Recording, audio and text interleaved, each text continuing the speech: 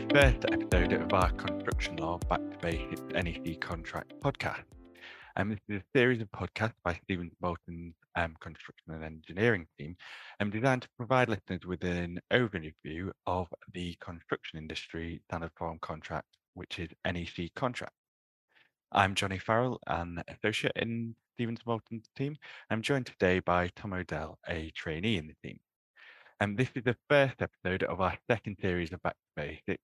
In the last series, we focused on JCT contracts, but in this series, we'll be focusing on the standard form NEC contract, and we'll be looking at how to operate them throughout a project. In today's podcast, we'll look at the very basics of an NEC contract, including the background and style of NEC contract, plus the makeup of the contract documents themselves. So, Tom, could you tell us a little more on the background on NEC contract? Thanks, Johnny. Yeah, sure. The Institution of Civil Engineers produced the NEC engineering and construction contracts back in 1993. This was followed by a new suite of contracts in 2005, which was then revised and republished in 2013, which are known collectively as the NEC 3. Then, in 2017, a new suite of contracts was published to ultimately replace the NEC 3. These are known as the NEC 4. The NEC contracts are written in a different style of language and using different terminology to most other standard form construction contracts. When the first NEC contract was produced, its authors wanted it to be different to other traditional forms of contract, such as the ever-popular JCT forms, shifting the focus from the obligations and liabilities of the parties onto good management and communication. This is intended to promote collaboration between the parties throughout the project and avoid adversarial relationships from developing. Yeah, that's correct. So the contracts are designed to be flexible, so that they can be used for all types of projects, regardless of size or discipline.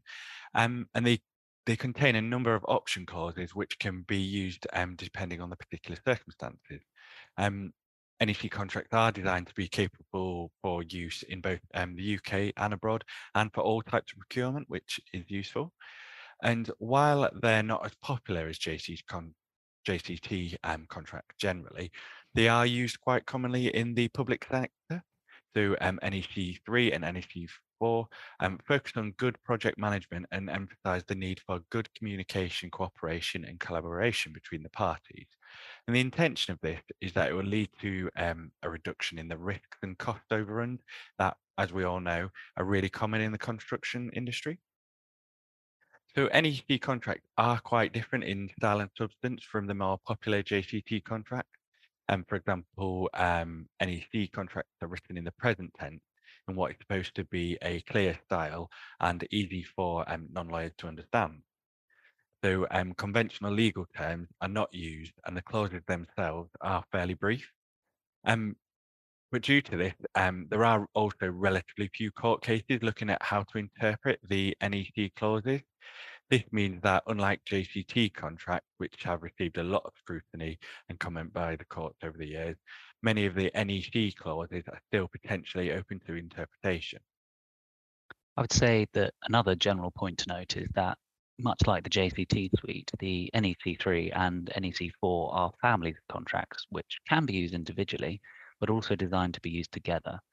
The NEC suite includes professional services contracts, subcontracts, supply contracts, and short form versions of all of the above, as well as more specific forms, such as a framework contract, an alliance contract, a design and build and operate contract. So, Johnny, which documents form part of the contract? Yeah, so as with other standard forms of construction contracts, the NEC form anticipate that certain documents will be annexed to the NEC terms in order to make the full contract. It's been our experience that it's surprisingly common for parties to not check that the right documents are attached and clearly identified. That is definitely something to be alive to when using these contracts. So, for example, the most common form of NEC for ECC typically compromises the following document.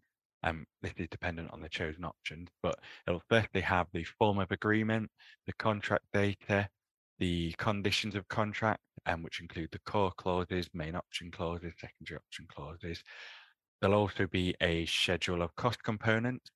There'll also be a scope, which is known in the JCT as the employer requirement, And in the NEC 3 form, it's known as the work information.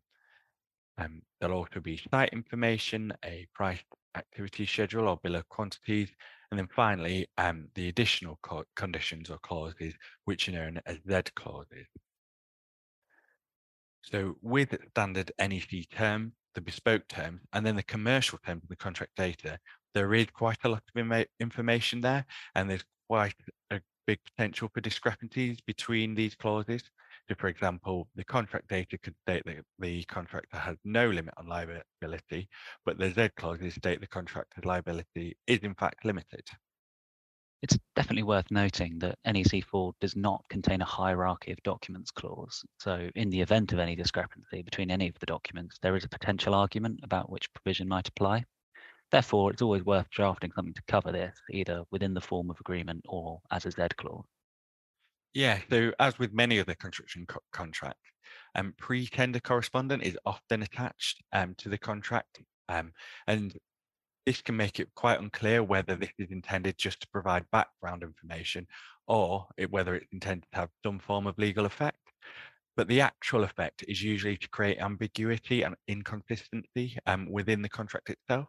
So it's best practice to extract the relevant points of agreement from the pre-tender correspondence and state them clearly in the relevant contract document or as amendments to the contract terms. It's worth a quick mention of how NEC 4 has broadly changed from the previous iteration. The NEC describes NEC 4 as building on NEC 3 in a way which is an evolution, not a revolution. Most of the changes found in NEC 4 seem to have been made to reflect good practice or reduce the need for Z clauses, i.e. the bespoke amendment. The NEC 4 suite introduced two new forms of contract, a design, build and operate contract, and also a professional service subcontract. The NEC 4 suite also contains a dispute resolution service contract, which replaces the previous adjudicator's contract from NEC 3. Shortly after launch, the NEC 4 also introduced a new alliance contract, which allows the client and multiple contractors, here referred to as partners, to all enter into one contract to work together to deliver the project and share the risks and rewards between them. That's correct. And to briefly look at the ECC in particular, changes were made to clauses for such as value engineering, which is now expressly included in the contract, also to payment, so including a final account style process, which was previously lacking, and also on liabilities. The contractor's liabilities are now set out in detail, whereas in NEC 3 had made contractors risks generally or risks not carried by the employer. What I've just said is not an exhaustive list, but most of the changes are reasonably minor in scope, and we will discuss them in NEC 4 later on in the episode series. So now I think it would be good to briefly go through the category of clauses in NEC contract. So Tom, what are these categories? Well, you've got five main categories, namely the core clauses, which are the fundamental conditions intended to apply to all contracts. You've got main option clauses. One of these must be selected depending on what is most appropriate to the specific project.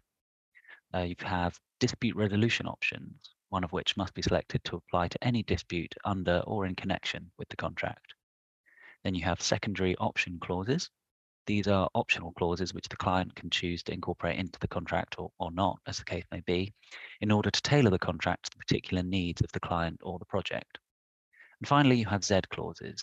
These are not drafted by NEC, but are intended to allow clients to include separately drafted conditions to add to the NEC terms of contract. These are effectively a schedule of amendments to the NEC conditions. Yeah, and the flexibility of the NEC contracts with its mix and match module structure means that the client or contractor can structure a contract to suit the needs of their business and their project. And let's briefly take a look at these categories of clause in more detail.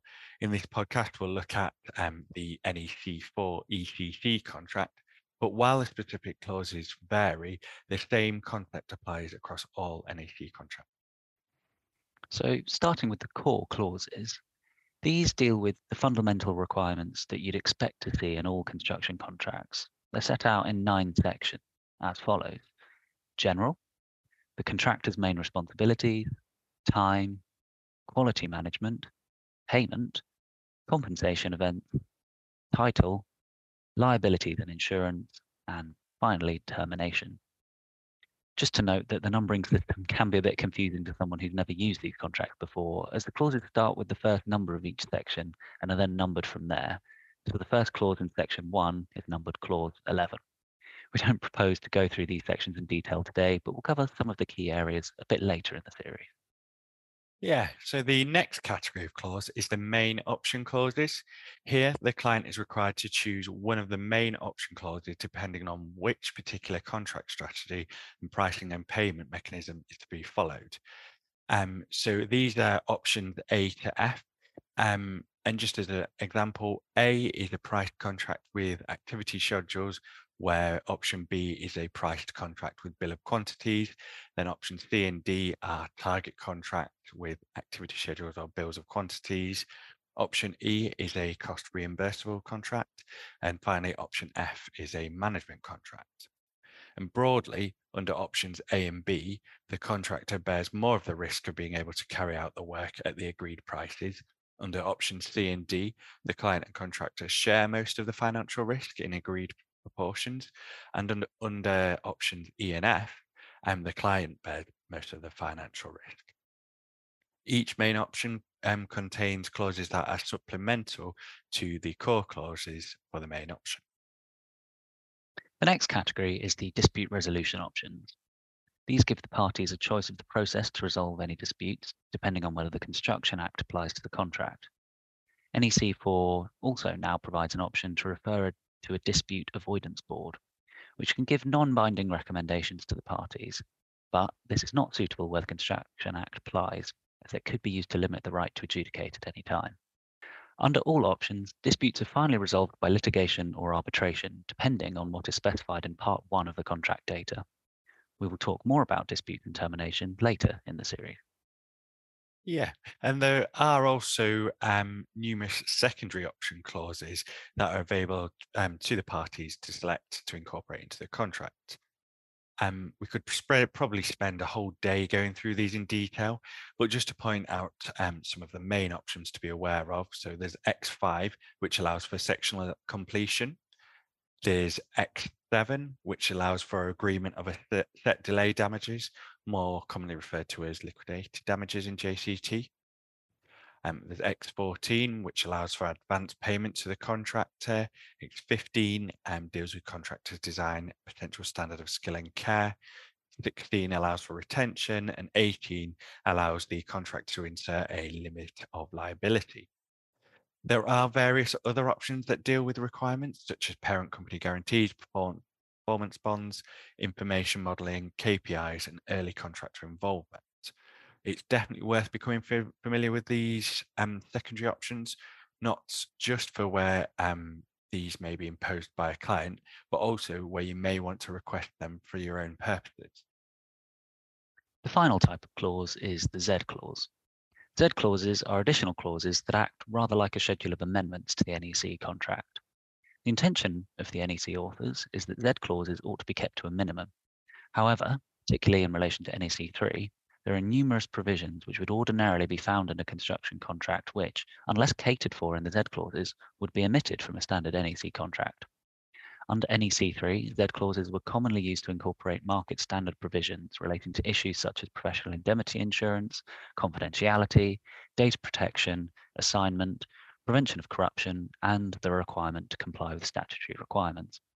NEC 4 picked up on this and incorporated a number of these into the contract to remove the need to add them in as Z clauses. The intention is that Z clauses for NEC 4 can therefore focus on more unusual or project-specific terms required by the parties. However, the use of Z clauses with NEC 4 does remain common, in the same way that it is common to find a schedule of amendments attached to a JCT contract. Z clauses are commonly used to deal with issues which are either not dealt with in the NEC contract or which the parties often wish to modify from the standard form.